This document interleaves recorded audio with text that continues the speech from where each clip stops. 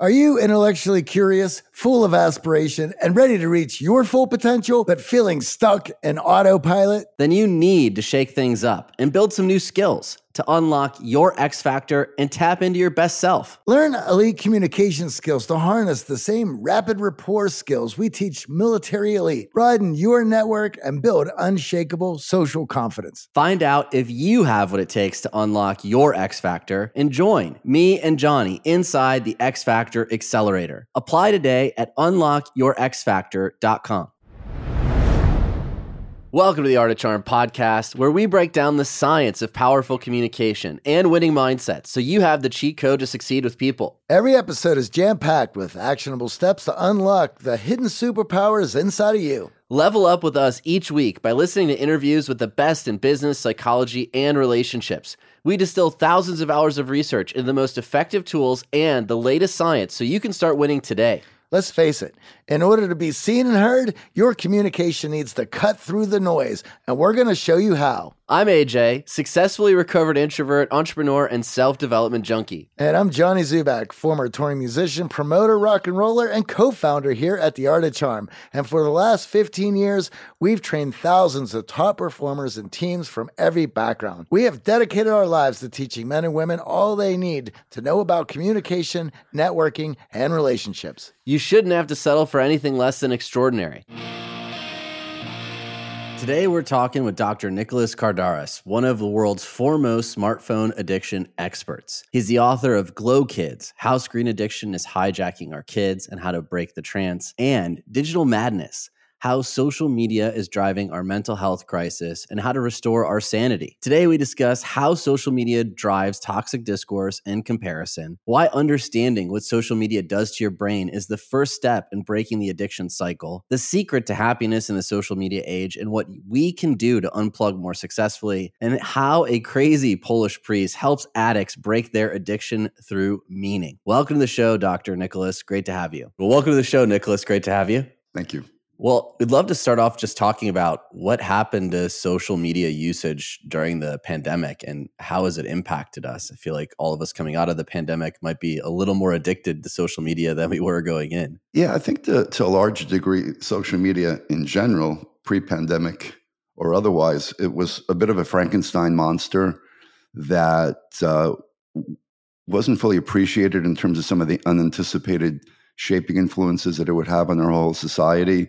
We all thought, cool, connectivity, right? We were sold the promise of connectivity, and it was going to be like chocolate and peanut butter, two wonderful things coming together, a social species with social connection. So a lot of things started going sideways that we started seeing from a mental health standpoint. And then COVID and quarantines and Zoom dependency just was kerosene to that fire. So you just started seeing all the trends that we were seeing before COVID just got turbocharged. It's just interesting there because while all that was happening, it's obvious that a lot of people who were involved recognized that there was a lot of money to be had. In fact, we've even interviewed some of those people on this show. And so in order to get some things passed and to move forward and to be able to make that money, I feel like a lot of the consequences that we're dealing with now were put aside. I think they knew possibly what was going to come down the road, but the amount of money that was in front of all of those folks was too great. And so they brushed all of this under the rug so that they can make the money and decided we'll deal with that rich when we get to it. And I feel certainly COVID expedited a lot of that addiction and the trajectory to us being here. But I can't help but think that, so a lot of people knew there was going to be some issues, but there was a lot of money at stake. Yeah, and I think we've had a couple of similar precedents to that, right? We had that with OxyContin and Purdue Pharmaceuticals, where they had internal research that they knew that this was habit forming. Their little happy pill was habituating, and they went ahead anyway, denying that it was going to be habit forming. Big tobacco had internal research showing that it was a carcinogen, and they went ahead with camel ad campaigns to get the little ones hooked anyway. So it's not, in that sense, it's almost not shocking. And so similarly here we have the Facebook whistleblower Frances Haugen, and she's pulled back the curtain and said, yeah, there was internal research showing that this thing was increased suicidality and was toxic, and everybody was quiet. And the thing that got to me about her, the email disclosures that she had, was they had internal dialogue saying, hey, should we dampen down the algorithms, because this is pretty lethal to young teenage girls, and they're being alive and all. And they said, full steam ahead, essentially. Yeah, I'd love to talk a little bit about the algorithms, because I feel like we've heard that buzzword, but I don't think very many of us know what's actually going on under the hood with these algorithms and how they're really influencing us. I know we make fun of influencers and we kind of laugh at this whole idea, but there is a very real influence by these algorithms and machine learning on our mental psyche that I don't think many in our audience are fully aware of. Yeah, the algorithm in and of itself, it's like anybody will make the argument, a gun is a tool. Algorithms are essentially, they're not sentient entities, but they're programmed, right? And so, they're programming, and I equate them to heat-seeking missiles, because they're heat-seeking missiles that seek out oftentimes vulnerability, because vulnerability is the red meat to engagement. And so if somebody is psychiatrically vulnerable with eating disorders or with suicidality or anything like that. Now, the algorithm would also seek out engagement if you liked watching, cat videos, and they would send you increasingly increased content about kitty videos. So in that sense, it's not making a value judgment. It's just saying, oh, okay, the heat-seeking missile is looking for what your propensity is. But if it's programmed to say, but we want some extra sauce on psychiatric vulnerability, because we know that is high octane engagement, because there is a phenomenon that the vulnerable can't stop rubbernecking toxic content, and they know that. So they purposely have programmed these algorithms to provide an increasing torrent of toxic content to the people who can least afford to watch some of this toxic content, because it's all about eyeballs, right? And so in that sense, they've made a decision that we're going to program these soulless algorithms to increase engagement, irregardless of the collateral damage that it's doing. I think that's an important point, that humans are the guardrails. So whether it's driving AI or whether it's the algorithms itself, we do have a role in programming the algorithm to say, hey, maybe don't highlight this content, or maybe don't run over that child to save the shopping cart. We have to play a part in programming the algorithms. And I think a lot of times these social media companies just sort of abdicate all responsibility and say, well, it's the algorithm and it's what humans want, and the algorithm's just following what our normal psyche wants. Right, but here's the interesting debate, right? There's currently a bipartisan act, the Online Safety Act, that's been proposed by Blumenthal and the Republican from Tennessee, that basically says we should be able to opt out of algorithms. Why do we need the algorithms, right? I mean, this internet highway of ours, why can't I just seek out what I seek? Why does there have to be a baked-in, algorithmically fueled confirmation bias echo chamber, which is giving me what you think that I want? You're right. I mean, how many of us have shopped for sneakers and then we see sneakers for the next 3 or 4 days? Why do we need that? So the Online Safety Act is an act that was proposed in February of this year that would say a person should have the ability to opt out of algorithms and just be able to seek the content that they're seeking. Or at least plug into a preferred algorithm. And we've been in this experiment long enough now to see algorithms change due to our age.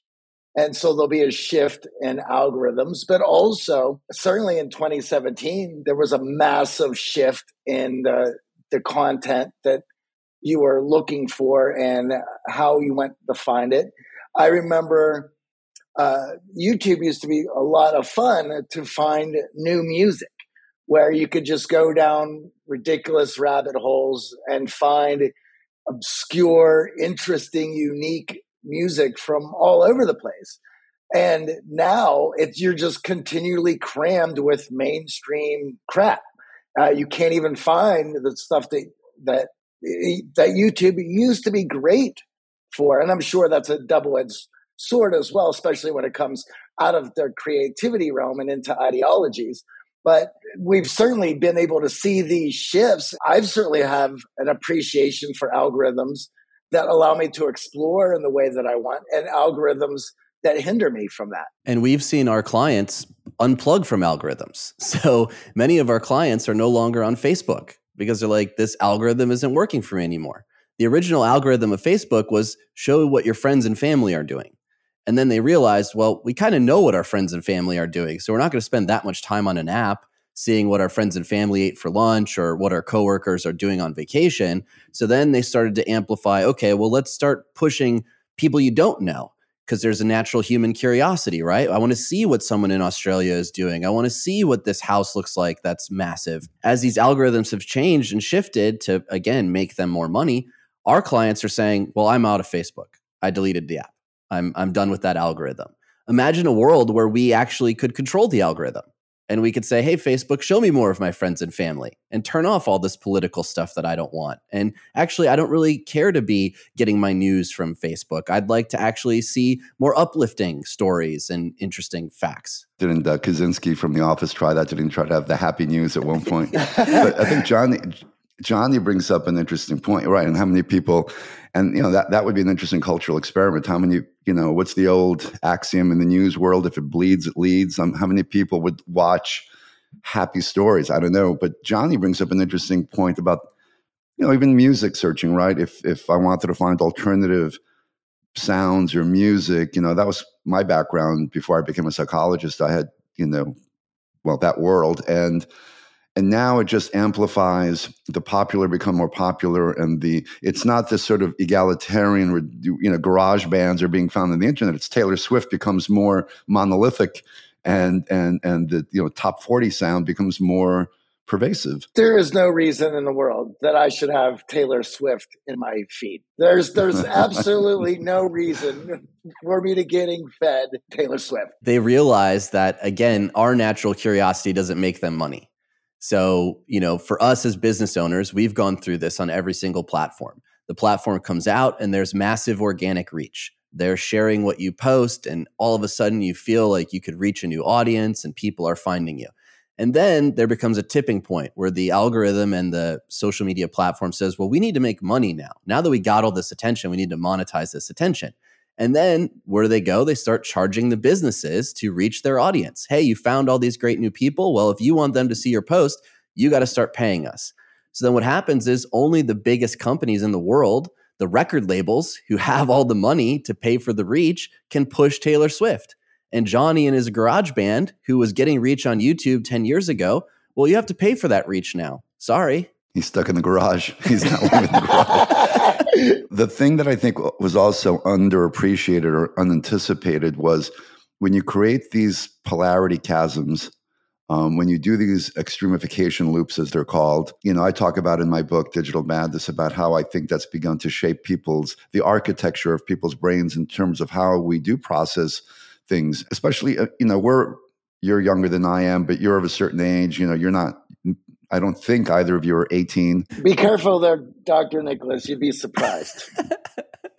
I'm pushing 60. And, it was interesting because when you saw, I have treatment programs where I treat 17 to 30-year-olds. And it's interesting because, you noticed a shift in the last 5 to 10 years in just this highly reactive, highly impulsive, highly unwell way of processing things. And it was a very, the best way that I could describe it was very black and white thinking. And if you look at essentially what an extremification loop is the extreme content, politically left or right, in any kind of content that you're looking at, because that's where the viewership lives. It lives on the extreme end. It doesn't live in the nuanced gray in between. So if somebody grows up in this digital data sphere as a kid, as an adolescent, it now shapes, like McLuhan's, the medium is the message. The medium now is polarizing in black and white. And so is that now shaping the way that people can even actually process information, where all the stuff in between, the nuance that we used to say was the real critical thinking lived, that doesn't even get absorbed anymore. And so you have a real toxic polarization. And I think we see it in our society right now, where not only polarization, but an unwellness, a reactivity, an anger level that we didn't used to see. Certainly on university campuses where I taught for 10 years, you didn't used to see blood sports, when people used to debate things. Yeah, and I think it's interesting how it's influencing our personal relationships too. We're starting to view friends and family members as the enemy based on what side of the pole they're on. And this extremist content that you're talking about, removing the middle ground removes your ability to actually connect with people who aren't like you. So the algorithms is pushing us to one side or the other. And in doing so, anyone who's in the middle has to get labeled on one of those sides. And if you get labeled on the wrong side, well, you're no longer friends. You can't hang out on Thanksgiving with that family member. And it's a really reactive state that we're all in. We don't realize because we're just consuming this content on our devices. Yeah. Over the last 17 years, we have launched our fair share of online courses, coaching programs, and finding the right platform has always been a challenge. They say if you do what you love, you never work a day in your life. But if you're an entrepreneur, you know the hard work that comes with it. That's why you need Kajabi. Kajabi makes it easy to run your entire online business from one platform so you can focus on what you love, creating. Kajabi is the ultimate all-in-one platform that helps creators and entrepreneurs build successful online businesses by unlocking predictable, recurring revenue. No matter your niche, Kajabi makes it easy to turn your skills, passions, and experiences into enriching online courses, exclusive membership sites, subscription podcasts, thriving communities, personalized coaching, and more. The best part? Kajabi doesn't cut into your revenue because everything is owned and controlled by you. So keep 100% of what you earn. And with Kajabi, you also get robust analytics, easy payment options, email marketing tools, and customizable website templates, all built in. You don't even need a huge audience to make sustainable income. There are thousands of creators on Kajabi making 6 and 7 figures with less than 50,000 followers. Right now, Kajabi is offering a free 30-day trial to start your business if you go to kajabi.com/charm. That's KAJABI.com/charm. Go to kajabi.com/charm and join the creators and entrepreneurs who have made over $7 billion. Johnny, we know if you listen to the show, you are driven.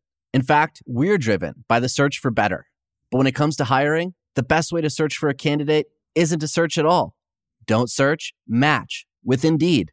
If you need to hire, you need Indeed. Indeed is your matching and hiring platform with over 350 million global monthly visitors, according to Indeed data, and a matching engine that helps you find quality candidates fast. Ditch the busy work. Use Indeed for scheduling, screening, and messaging so you can connect with candidates faster. And Indeed doesn't just help you hire faster. 93% of employers agree Indeed delivers the highest quality matches compared to other job sites, according to a recent Indeed survey. We have hired a lot of team members over the last 17 years. Going through endless resumes, well, that's a time sink. But you know what else is a time sink? Interviewing endless people, because they're all going to give you the best face forward. That's why we love Indeed, leveraging over 140 million qualifications and preferences every single day. Indeed's matching engine is constantly learning from your preferences. So the more you use Indeed, the better it gets. Join more than 3.5 million businesses worldwide that use Indeed to hire great talent fast. And listeners of this show get a $75 sponsored job credit to get your jobs more visibility at Indeed.com/charm. Just go to Indeed.com/charm right now and support our show by saying you heard about Indeed on this podcast. Indeed.com/charm. Terms and conditions apply. Need to hire? You need Indeed. It's increasing tribalism rather than unifying. And it's interesting, like you said, so now, if grandpa's got a red MAGA hat on, we got to where we used to kind of okay, so maybe grandpa, get off my lawn, he's a little kooky. There's a real visceral, and, I'll share a personal thing. My father, I talked about this in my book, my father passed away right before COVID. And he was an old school Greek guy, and he had sort of some conservative views. My brother, my father was dying of cancer, bone cancer, very painfully with round the care staff. And there were a couple of times that I walked into the house and my brother was screaming at the top of his lungs at him because of his political views. My father was 90, right? And was like telling my brother, and my brother, I hate to say it, kind of was a victim of one of these sort of extreme reactions that we're talking about. Couldn't find the compassion in his heart to say, let the old timer be. He is who he is at this point. He means no harm. But this visceral anger would come out. And that's relatively new. Like you were saying, even amongst family members, right? We used to be able to have Thanksgiving dinner without 10 paces and turn and shoot. And on top of it, we're seeing this labeling and merchandising of these views. I was taking my dog for a walk before this interview and just walking around the neighborhood here. I've never seen so many people wearing political statements and tribalism on their clothing. And we saw it on both sides with the red hat, as you talked about, but also on the left. And it's like, again, we're signaling whether or not we are a part of this club. And anyone who's not a part of this club, don't approach me, don't talk to me. I'm going to dismiss you outright.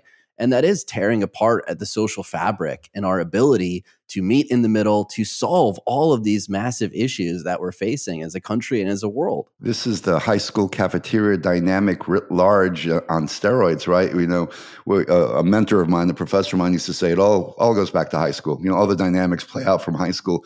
But in a certain way, when you had those sort of the different cafeteria groups in high school, that's what we've become, except now we're not just throwing spitballs at each other. It's just really gotten more and more intense in ways that it's, like you said, it's tearing the fabric of the society apart. I do think the people that originally sort of did the, let's see what happens experiment, oftentimes a lot of the AI scientists and a lot of the coders are, they have blinders on, right? They're very obsessed with their myopic little experiment, and they don't, and I write about this in the book, they haven't done the ethical discernment long view of what might go sideways in this social experiment that we've constructed on the globe. What could be an unanticipated consequence of this? And we're seeing it in real time. I want to dive into that a bit because there lies a complete shift. And you mentioned this in the book, that remember in high school, the popular kids were the athletes and the good-looking kids, the prom king and queen, and whatever that might be. And now in the driver's seat is the more tech-minded, analytical-driven, who are able to manipulate and leverage technology to their favor, and they're in the driver's seat. And when you go to this part about, well, the people who were in charge of this, who were doing the tests, who pushed this stuff aside, well, let's be honest, they weren't the most social people to begin with, right? There's no social consequences to somebody who's not in the social realm. So they can all sit back and watch the social realm go haywire because they don't have to deal with it. They can sit back and watch the world burn while they have their fun. While all of us are trying to navigate our networks, our community, our society. And if we're participating, we are the people who are trying to move it forward in a manner that is healthy and productive for the majority of the folks who are participating. That's two completely different mindsets going to war. Let's take that to its conclusion. You now have those same people pushing a virtual world, right? The physical world is burning. So let's create a metaverse where everything's wallpapered over digitally and we can all pretend that we like each other again. In essence, what we're talking about is this is Revenge of the Nerds, where they have now gobbled up the world. And, and I think Johnny brings up an excellent point. They'll never be accused of being the most socially adept people. I mean, if you look, and, as a psychologist, I'm not supposed to diagnose or analyze people at a distance, but what the hell? If you're looking at some of these people, well, I did look at the personal biographies of some, the 5 biggest tech titans or the tech oligarchs.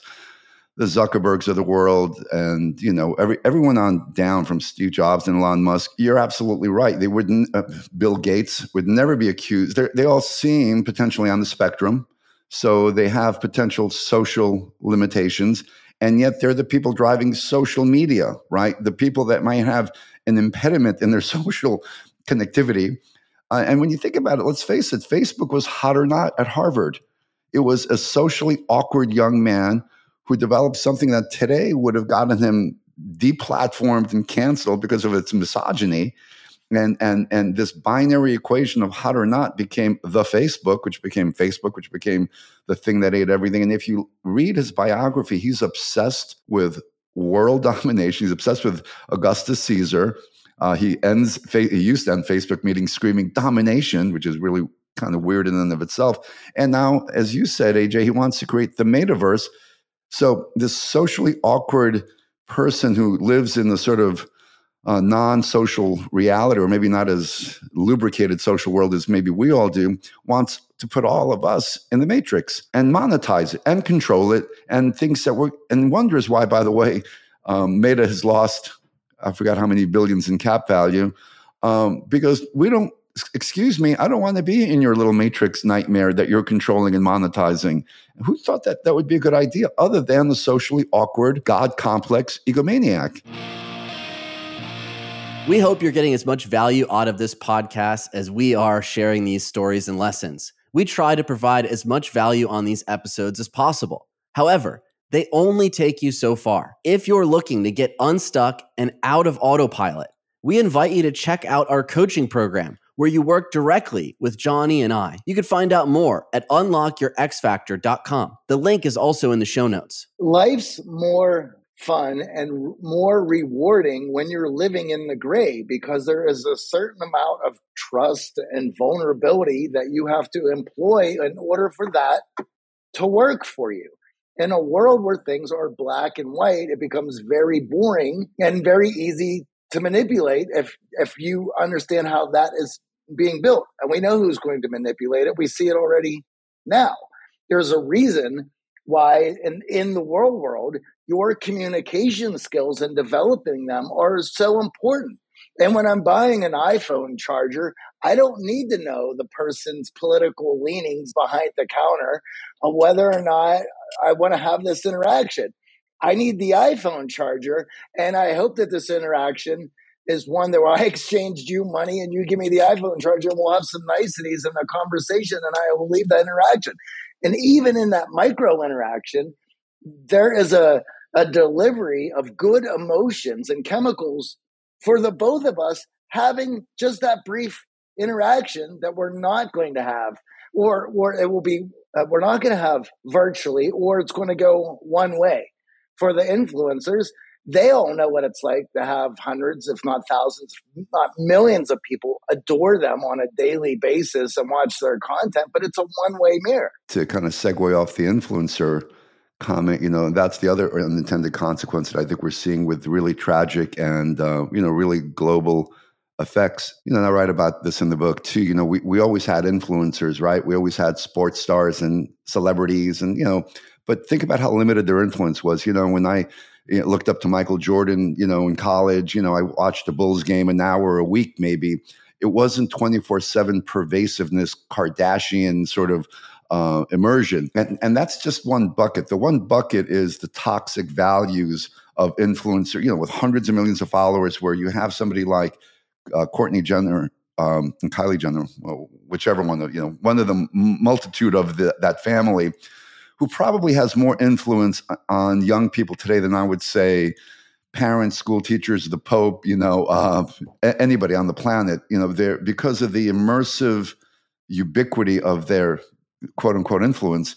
But then you had the coin of the realm in the influencing world is views and followers, and what gets the views and followers, but it's really sort of performative behavior, right? It's sort of this over the top, so you can curate a lifestyle of the rich and famous sort of vibe. But the other part of it is now we're getting these influencers who are psychiatrically unwell, but boy, they're entertaining.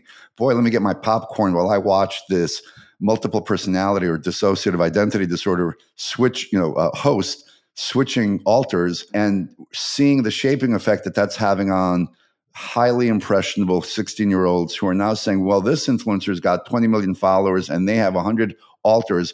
I think I've got 5 or 6 alters now too. And we're seeing that's digital social contagion effect clearly happening now. Well, you talk about in the book this idea that, in the US and in Western countries now, one of the top goals for children is to become a YouTube star. It's fame, right? You look at it and you're like, how warped is this landscape now where astronaut, doctor, business person is no longer in vogue? What is in vogue is capturing those views and those likes and that massive following. And in Japan, it was still astronaut, though their adolescents were still.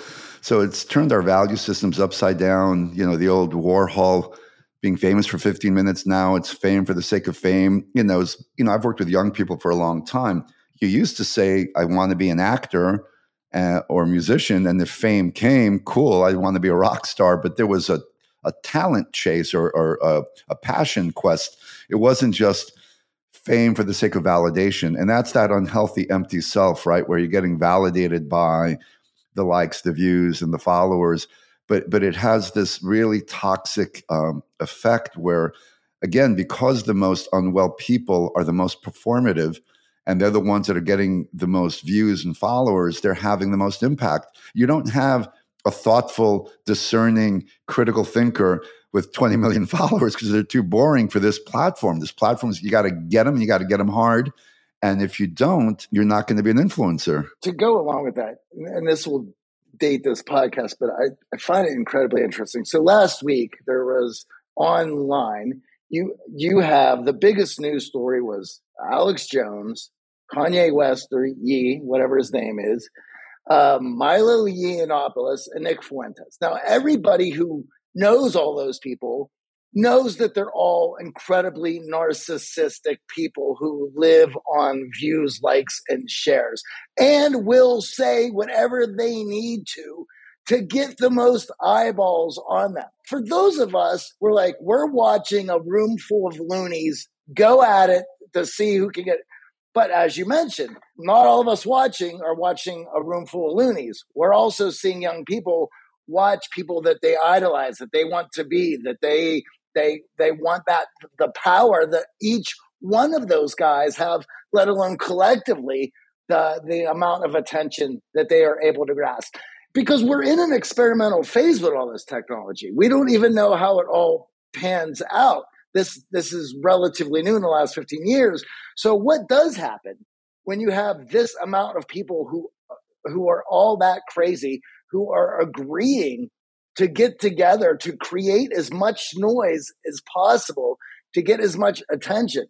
What happens at this point? Does it continue collecting more and more dissociative, loony people to bring more eyeballs? Does it collapse in on itself? It's very interesting as the experiment rolls on. But as you were saying, there are a lot of young people who don't even know what a world is like without the internet. And this is where all the traction and energy is, which is incredibly important. And young people are going to gravitate where that energy is. I mean, just go through history when you think about the 60s and Woodstock and all of these cultural events. Those cultural events happen because energy colliding and sort of pinpointed to these events that brought this attention that culminated in a cultural shifts. But now with the internet and these personalities and the amount of attention they're getting, it's almost an endless stream of this stuff. And by the way, how funny was with that Alex Jones, Kanye West interview that Alex Jones was the voice of reason, that he was like, yo, Kanye, slow down on that Adolf Hitler talk. You ease up on the crazy talk. It was surreal. Yeah, because he's actually felt some financial loss due to being so hyperbolic at this point. He flew too close to the sun and he got zapped. But this hyperbole that's perpetrated in all of this online stardom, right? Why we're watching this, why the mainstream media is paying attention to this, that hyperbole, as Johnny said, is not actually seen by many in that audience. They're taking these views as sacrosanct. They're grabbing weapons, as you talk about in the book, And there's a violence tied to this social contagion that social media is propagating. Absolutely. There's going to be people influenced, obviously, thus the definition of the word. You're going to be influenced, especially if you're psychiatrically unstable to begin with, right? My concern, being of an older age, and I do think of myself as a free speech purist, is what's the solution? Because it is a slippery slope, right? Because now I'm troubled by the words in misinformation, disinformation, which never really existed before 3 or 4 years ago, except in the intelligence community. You never heard. So there's a very Orwellian thing happening here where, who are the gatekeepers and who's watching the gatekeepers. And so now we have this very fascinating Elon Musk thing happening where he's pulling back the curtain on the Twitter files. And it is troubling. It is troubling. And no matter what side of the political aisle you're on, no one wants to see politically charged censorship. And I hate to say it because, I'd like to think I fall down the middle, but, like things like the Hunter Biden New York Post. I mean, I grew up on the New York Post as a kid. So to me, it was some yellow journalism there, but it was a pretty major newspaper. And to deplatform it over a story that never got debunked, right? But now people use the word debunked when nothing's been debunked, and they just use it because now language is so condemning and so imprecise. And so you could just say you don't like somebody's point of view, and you could just say conspiracy theory, debunk, boom, and all of a sudden you've neutralized and potentially deplatformed that person and take away the art of debate. I grew up when I was an insomniac going through college listening to Art Bell overnight. And I don't know if you guys remember or know who Art Bell was, but he was the number one syndicated radio talk show host on overnight radio. And Art Bell, from like 1985 to about 2014, 15, when he died, he had millions of followers, and he had this fascinating overnight show. He had everybody from Brian Greene and legitimate quantum physicists to Bigfoot hunters. He had, it was a show that looked at the paranormal and interesting psychological and quantum phenomenon. So on any given night, you had legitimate MIT PhDs and you had crackpots. And I'll never forget what he would say. Art Bell would say, "I trust my audience to discern who's nutty and who's not," essentially. He didn't call guest A disinformation, misinformation, I'm going to deplatform you. He said, look, the airwaves are free, barring putting on, obviously violent, inciting language, but somebody wants to have a wacky viewpoint, you're allowed to have a wacky viewpoint. And it trusted the listener, trusted the individual. I'm concerned about taking that onus away from the individual, the discerning, trusting us to be able to make up our own opinions on the information as we can see it, and having governmental gatekeepers. Now, there's a role for government to play here. There's antitrust laws, and certainly big tech has to be broken down like Ma Bell was, because they have gotten too big and too monolithic. And there is Section 230, which provides liability protection, which they don't deserve because they're not a neutral entity. They are essentially publishers. So there is a role for federal intervention. I'm just concerned about the censorship aspect of the vitriolic, because one person's vitriol is another person's free speech. Well, you also look at the technocracy in the book and how these companies now, they're global. And the influence that they have is, just now starting to be seen in the US. But if you look at what's happened in Southeast Asia, that's where people get their news, is these social media platforms, effectively. And they've caused revolutions, they've caused uprisings, and people don't realize it because they've pushed mobile phone usage and they've pushed the internet into these third world countries. We're now starting to see just the effects of this politically and wondering, just like you said, around free speech, freedom of the press, what is actually in control of their hands. But if you look at the version of Facebook in China, you look at the version of Google in China, you look at TikTok in China, they're clearly exerting control in these areas outside of any governmental constraint. And it seems like only communist nations have been able to bring them to heel, yet they were built here.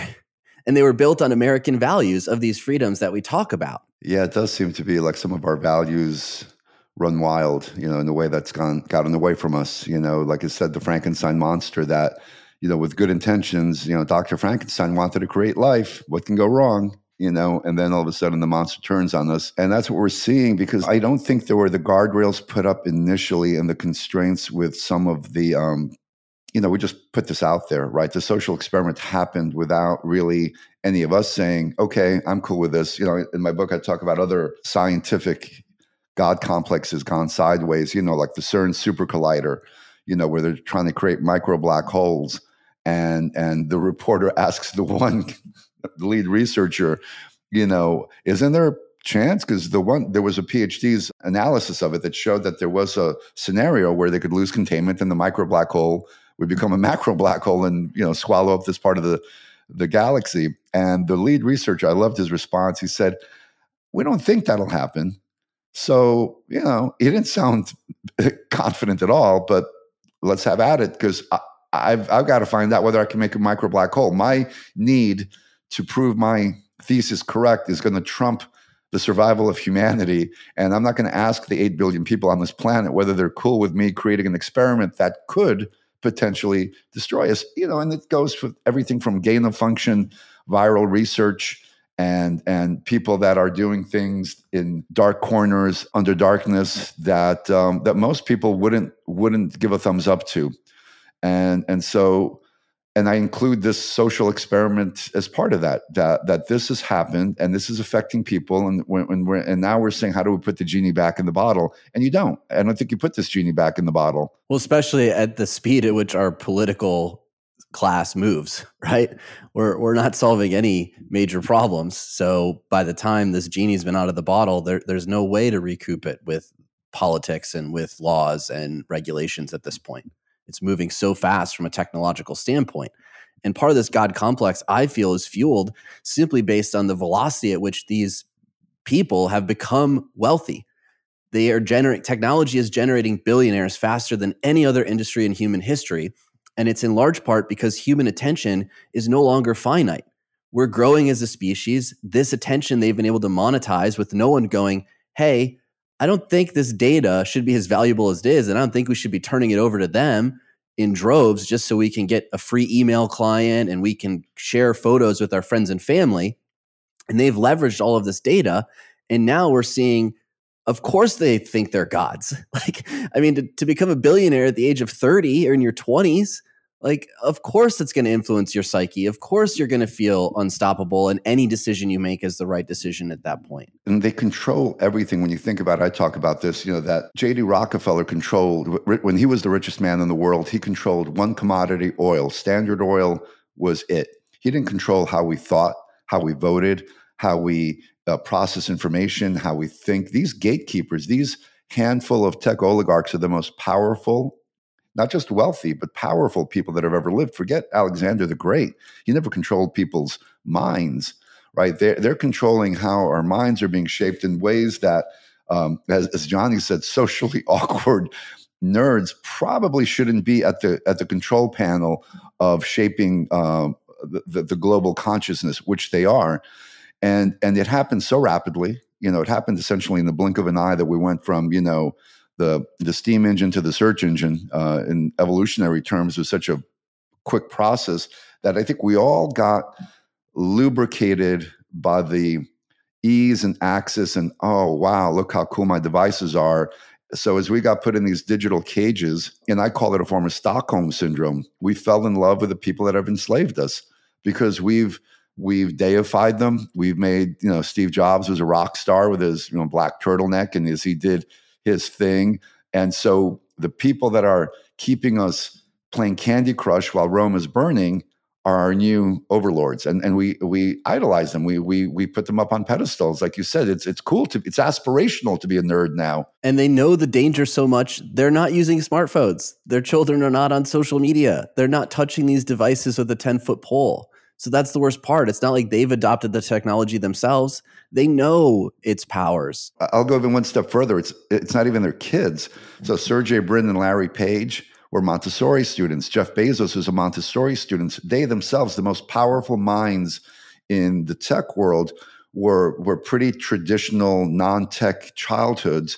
And what we've effectively done that I talk about from a mental health standpoint is we've softened up the psychological immune system of a young generation, the instant gratification, the curation, the influencers. We've softened the underbelly of resilience, grit, because I work with these people on the front lines with these young kids.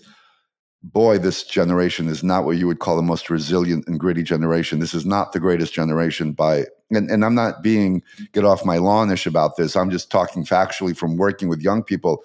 There's a fragility there that I'd not seen even 10 years ago, much less 20 years ago. And I think that's part of the playbook, right? Because it goes back to the old Marxist, if religion is the opiate of the people, if digital soma can be the opiate of the people, a sedated, seduced populace is not going to educate and organize and look up and say, hey, wait a second.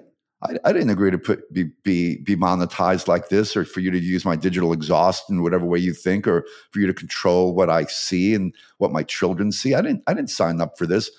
But while I'm playing Candy Crush and look how cool my iPhone 14 is. And so they've seduced us by the candy-coated electronics while they've been essentially enslaving us. I hate to be polemic about it, but social media also works to feed and fuel our cognitive distortions. It understands how to manipulate our cognitive distortions in order to get us addicted. When you talk about the black and white thinking, that is a clear-cut sign of a cognitive distortion being manipulated in order to gain more of your attention into that economy.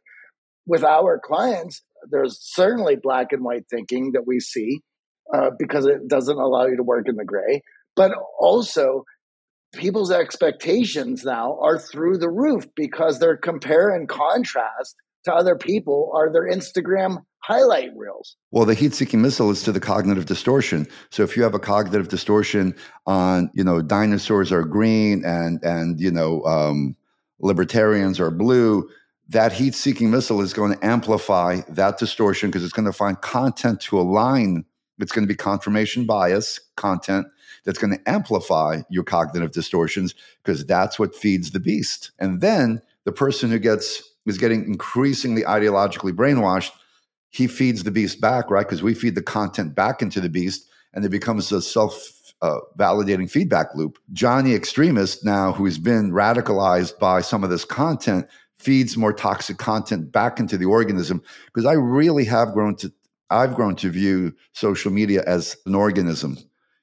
Whether it's sentient or not, it's an organism. It's like an ecosystem that thrives and feeds off of certain things and gets nourished by our id lizard brain. It feeds off of our extremes and it feeds us back those extremes. There's a military technology guy named John Robb who sees this social media as sort of a hive mind. And as you mentioned, whether or not it's sentient, that is debatable, but it certainly acts in that way as a organism. Yeah, I want to talk a little bit more about this comparison and then talk about the proclivity towards depression, because I think a lot of people don't realize this. And you talk about some great research in the book about how the environment can create this depressive state. And many of us look at others as depressed and might not make the link between social media. But your earlier point was Michael Jordan, he was the star when we were growing up. Well, I didn't know what Michael Jordan ate for lunch. I didn't see him driving his Ferraris. I didn't see inside of his house. Kylie Jenner's being canceled for a 40-foot Christmas tree in her giant mansion. Why do we know she has a 40-foot Christmas tree? We didn't know this about Michael Jordan. I could compare myself to his basketball skills, and sure, I might be a little down on myself. I can't jump as high. I can't shoot hoops. But now there's comparison on every single level of the human experience. And this comparison can lead to an environment of disassociation, disconnection, as you talk about in the book. And it's the seeds of this depression. And we look at it as like, okay, we understand now. I think everyone listening understands that social media is addictive. We've all had those moments where we're reaching for our phone, mindlessly scrolling, and we're like, what am I doing here? We talked to numerous clients in our X Factor Accelerator program about disconnecting from social media, how to wall themselves off, how to create barriers to entry, black and white grayscale on your phone and apps to time yourself. But I don't think they ultimately understand just how close to that depression they are going down this pathway. So I'd love to talk about the 7 types of human disconnection and this research around how this can lead to depression in our environment. Yeah, I think, I use the analogy of the frog in the increasingly warming and ultimately boiling water. And if it happens gradually, you don't even realize it. We're living in the toxic, depression-inducing way. So this goes back to kind of a paleo way of thinking. Evolutionarily, we weren't designed to be living the way that we live. We weren't designed to be cubicle working, screen staring, sedentary, isolated, meaning devoid beings. We're hardwired for social face-to-face connection because the tribe survived, because that's what kept us alive as a species. We're hardwired for physical activity because we were hunter-gatherer at our genetic roots, and we're psychologically primed to seek meaning. Everybody from Carl Jung to Maslow talked about the importance of meaning. We're meaning-seeking organisms. And if you think about what the digital age has done in all those 3 fundamental drives that we have, it's been the nuclear bomb in that. It's made us more sedentary, more isolated, more disconnected under the promise of connection, but it's not genuine connection, it's counterfeit connection. And then you mentioned the social comparison effect. So now we have this reflective mirror, and that's what the social comparison effect is. We have increasingly more and more people to compare ourselves to. And so when in the past we might have had Michael Jordan or our 3 or 4 friends in school to sort of say, okay, this is my little group and how do I measure? Now we've got 5,000, 50,000, 500,000 reflective mirrors. And let's face it, what do people post on their social media pages? They don't post their, I'm having a shitty day and I'm struggling. They're posting their idealized external selves. And if you're going through a rough patch, it just amplifies your sense of, man, my life must really suck because look at all these other happy, wonderful people. And now I'm sedentary and alone. And all you have to look at is the depression research by generational cohort. So when you look at boomers to millennials to Gen Z, each decreasingly younger generation is reporting higher rates of depression and more incidents of loneliness. There's a loneliness epidemic going on. And interestingly, the most plugged in cohorts, Gen Z and millennials, report being the loneliest group around. Now, loneliness is the cousin or the sibling to depression because we need connection. We need genuine connection. And that's what we're being robbed of. So there's been a lot of research. Everybody from Stephen Ilardi was a depression researcher at the University of Kansas, and he looked globally. And interestingly, the most psychologically well people were pre-industrial indigenous peoples, the people without iPhones who were living really difficult lives, right? The Kululi in Papua New Guinea that they studied for 10 years with over 2,000 tribesmen. Now, one of these guys was clinically depressed, even though they had daily survival was a struggle, and yet they were happy. Dr. Lardy identified what he called depression immunizing factors, and it's what we just talked about. It was they were much more cohesive as a community. They were much more physically active. They had a sense of purpose, right? Because survival imbues you with a sense of purpose. They were much more nature immersed, right? So we've lost all those really important psychological dynamics, and then we're wondering why we're depressed. And by the way, in the last 20 years, we've quadrupled our antidepressant prescriptions. We're prescribing more and more antidepressants, and yet depression is outpacing the pharmaceuticals. So that tells us that this is not just an organic depression. This is not just a chemical imbalance. This is a lifestyle and a societal toxic soup that's making us depressed. And so the narrative and the antidote that I talk about in my book is, since we're not putting the genie back in the bottle and we can't change the world, how can I become, and I love this metaphor, how can I become a better swimmer in turbulent water? Because the water is going to be turbulent, and probably more so as we move forward, but how can I swim better in that turbulence? And so how do I fortify myself as the individual to critically think, to be resilient, to toughen up my psychological immune system so that I can navigate through this oftentimes toxic world? And you bring up a great example in the book of this mad Polish priest and his mission to help those who are addicted. And I think a lot of times we look at addiction to chemical substances, but we're not thinking about our addiction to our cell phone. And I just see so many parallels between what you just said, what this Polish priest is doing with his chemically dependent addicts, and what we can do and foster in our own life to remove this addiction that we're facing with our device. So I'd love for you to share this story with our audience. I thought it was just so amazing. Well, you really did go through the book. Well, kudos to you. As an addiction psychologist, I can tell you that one of the fundamental things that we learned over decades of my doing it is that for a lot of people, addiction is a disease of emptiness as well, right? So loneliness is a big one for depression, but for a lot of addicts, there's a sense of existential emptiness. And people fill that emptiness with sex, drugs, and rock and roll, or fill in the blank of whatever compulsive behavior, floats your boat. So this Polish priest, and I read the story when I was traveling overseas, it has to be 10 or 12 years ago. He ran a homeless shelter. He was a young, progressive, hippie priest who used to be a musician. And he had about 30 or 40 men that lived in this shelter. And these were quote unquote, low bottom alcoholics from various stages of life. Some of them had been professionals, some of them not, but they all wound up as a result of their alcoholism, homeless and in the shelter. And the priest asked them all one by one, "What's your dream, your passion?" And they all looked at him like he was crazy. And he realized that they were suffering from an absence of meaning and purpose in their lives. And perhaps maybe that's why they were self-destructively drinking. And so the priest goes into the hospital for a procedure. He's in the bed next to a guy that was a boat builder, and got this white light inspiration, and goes back to the shelter and says, "Men, we're going to build a boat and we're going to sail it around the world." And as you can imagine how that first went over to 40 homeless men living in the shelter, like, what are you, crazy? But he was charismatic enough to be able to sort of have them buy into this dream that he was trying to have as a shared dream, as a shared purpose. And he did, and they started building this Noah's Ark looking contraption that came up. And when I read the story, it was 3 years into the project, and the reporter at the International Herald was interviewing the men, and not one of them had relapsed in 3 years. And at that time, I was teaching addiction treatment at a medical school, and our success rates here, our rehab success rates are single digits, 8 to 10% optimistically. And with all our fancy psychological insights and wisdom, and meanwhile, this priest, this ex-musician priest, had 100% success rate of essentially treating alcoholism, because he found that it wasn't about the drink, it was about the emptiness, and it was about filling people's lives in a meaningful way. And I think that's true with the new addiction as well.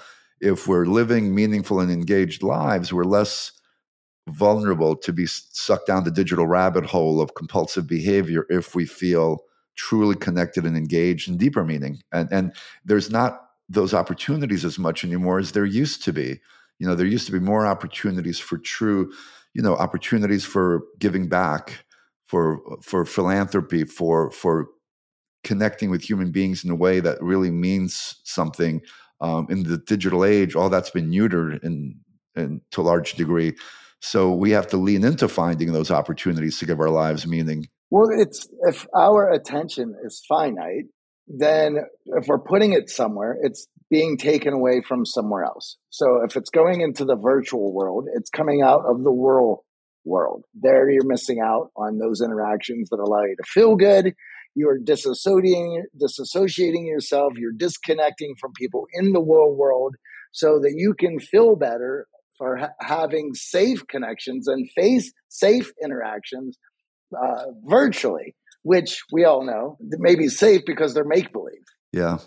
And you're right. If I'm digitally masturbating, I mean, and I don't mean that, in the pornographic sense, but if I'm just playing Candy Crush and I'm stuck in that world, I don't have any time to spend with my friends or my children or my partner because I'm in that world. And that's where Zuckerberg wants us. Well, it's also easy, right? It's the easy option. And we have so many clients join our X Factor Accelerator program, and they're like, okay, help me with my online dating profile, or help me find another virtual group to join. We're like, no, delete the apps, go to a meetup group, go engage in your hobbies or some activity that's outside of the phone, and you will be amazed at how easy it is to find the social life and meaning that you're looking for in your life. But the easier option is to download the latest dating app, hop on the latest fad virtually to connect with people in hopes that you're filling this void. But in actuality, as you said, you're just digitally masturbating. You're wasting your time. all that you mentioned takes effort. And the less effort, we've essentially now habituated people away from putting in the effort.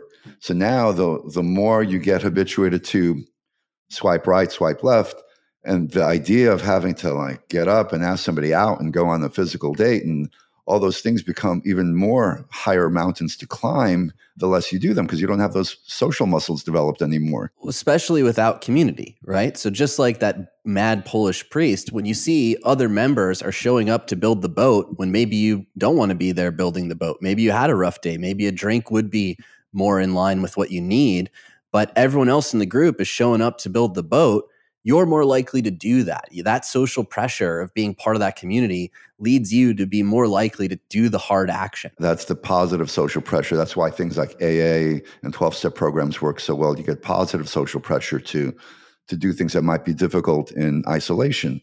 Yeah, and our X Factor members feel that. They're like, oh, wow, I just saw this new member go out to a new meetup group. He just moved to a new city, or she joined an entrepreneur mastermind to meet in person. Wow, last week I was talking to them and they were feeling severe social anxiety. Why can't I go and do this? And that positive social pressure, you can find it. But we have to, as you said, learn to swim in turbulent waters. We have to recognize that that's actually what we need. That's nourishing. That's what we crave to find the meaning and happiness in our life, and turn off the phone. So I'd love to sort of wrap this. Obviously, many in our audience are probably feeling a bit addicted. I know I have battles with my device. All the science, all the research that you've done, what are some of the practical steps that you would recommend to those who might be struggling with this digital addiction, realizing that they need to do something, but not really knowing what that next step could be? Yeah. And by the way, I'm in the boat as well. I mean, I live in this society, and I probably like my phone too much, as my wife likes to remind me. My wife likes to use an old saying, barber who needs a haircut. You preach about all this stuff, but you're on your phone a lot, Nick. And what I try to do, because I'm in there too, I'm in the struggle as well, is so one day a week, doing a digital fast, one day a week, just to kind of reset, where we intentionally unplug and are doing something that's out in nature or with a group of people or friends where we're actively not doing that. I talk about trying to develop, critical thinking skills. So it goes back to, even things like reading, setting time aside to read a book. I have 15-year-old twin boys, and we very consciously, they have to read, not off their iPads, but they have to read a book for an hour before each night. And it has to be a book that helps you think, right? A book that maybe challenges your thinking, a book that maybe engages your critical thinking. So we have that, because it's so easy right now to kind of start doom scrolling and kind of get lost in some of that stuff. In recovery, we talk about things like, having just a daily gratitude list. Sometimes we get caught up in all the noise, and there's so much that could be overwhelming. How do we ground ourselves and feel peaceful? Because I think the more the more our brains are racing, the more distracted we feel, the more we will reach out for the digital sedation. And so, developing a meditation practice, a physical exercise practice, a community activity, like, I'm involved in this weekly group that it's a book discussion group. It's philosophy books that we read and we discuss, and that's a community, right? That's a community that we have a sense of purpose together with, and that it kind of opens up our brains a bit. And of course, the first part of any problem is realizing the problem. So it's anything that opens up our awareness to all the dynamics that we just discussed in this last hour, right? So the more aware you are, because I find that really effective with young people that I treat. No young person likes to be told what to do or to feel that they're being controlled or manipulated. And the minute you pull back the curtain, like if they watch The Social Dilemma or if they read my book, you get 17-year-olds saying, what? Hell no, I don't want to be manipulated by no one, kind of thing. And if you could feed into people's, I like that. I like that anger, that reaction, because for the most part, if you're preaching to people and saying, don't do this, because it's, then you sound like, wow, like the Charlie Brown teacher. But just, giving people the information that we just talked about and encouraging them to lean into real life activities, on a day-to-day basis, not building a boat and sailing it around the world like the Polish priest necessarily, but like every Saturday, I'm going to go into the park and I'm going to throw a Frisbee or walk my dog for a longer walk than I usually do, and really be mindful of my environment and be present in my life. Full disclosure, I am a 12-stepper. We're big on helping other people, so the more I make myself available to sponsor or to support or to help other people, the more I shift my lens outwards instead of narcissistic influencer nonsense. Now I'm trying to be of service, and those opportunities are also part of the antidote, I believe. Beautifully put. We love asking each one of our guests what their X factor is. What do you believe makes you unique and extraordinary? By the way, I just really enjoyed this conversation with both of you. It was really thoughtful and a blast. It was a lot of fun as well. So I thank you for the opportunity to chat about some interesting stuff. Thank you. I only wish we had more time. Yeah, we could go on forever. I'm a pretty passionate humanist, and so my X factor is leaning into my humanity and trying to help other people connect to their humanity. I'm not a transhumanist, I'm a humanist. Well, thank you for joining us and sharing not only all the insights and the research, but also some strategies that we can all use in our daily lives to battle this digital addiction that I think we're all feeling. And by the way, if I could just clarify, I didn't mean trans in the non-binary sense. I mean transhumanism is the movement that's beyond evolutionary. Okay. We got that. Where can our audience find out more about the work you do? I've got a website, www.drkardaras.com, Kardaras.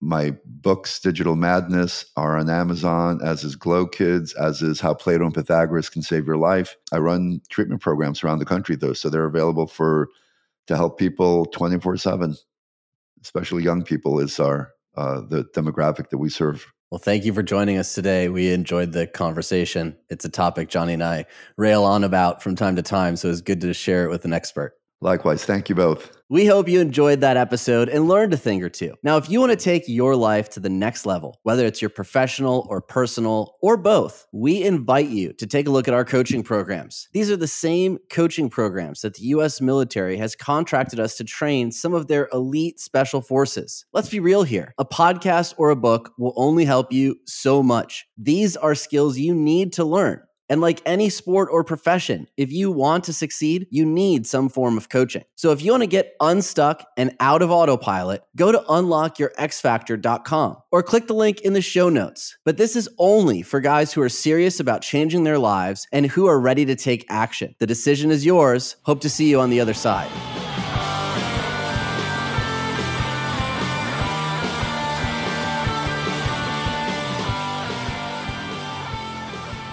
This week's shout out goes to Nick, who wrote us this week to tell us about a networking trip he went on. I was in the Philippines traveling solo for a work conference and to finally meet my team. I arrived here a day early and my natural instinct would have been to keep to myself. Instead, I decided during the day that I would go up and start a conversation with anyone I could at the conference venue, then continue conversing with them each opportunity I had throughout the conference. The outcome? Built professional relationships, friendships with multiple CEOs and COOs of some companies I personally use. We hung out all through the weekend. These people have hundreds of years of combined experience spanning several countries. I don't think you could place a value on having these relationships available to call on at any time. Pre-AOC, I wouldn't have gone over and started a conversation with any of these people. Thank you for doing what you guys do, Johnny and AJ. Yeah, I remember you. You were the bad boy. You threw your love away like it was just a toy. And you sold the world your song of a tragedy. 'Cause you had your taste of black only yesterday. Yeah, but I remember you. Oh yeah,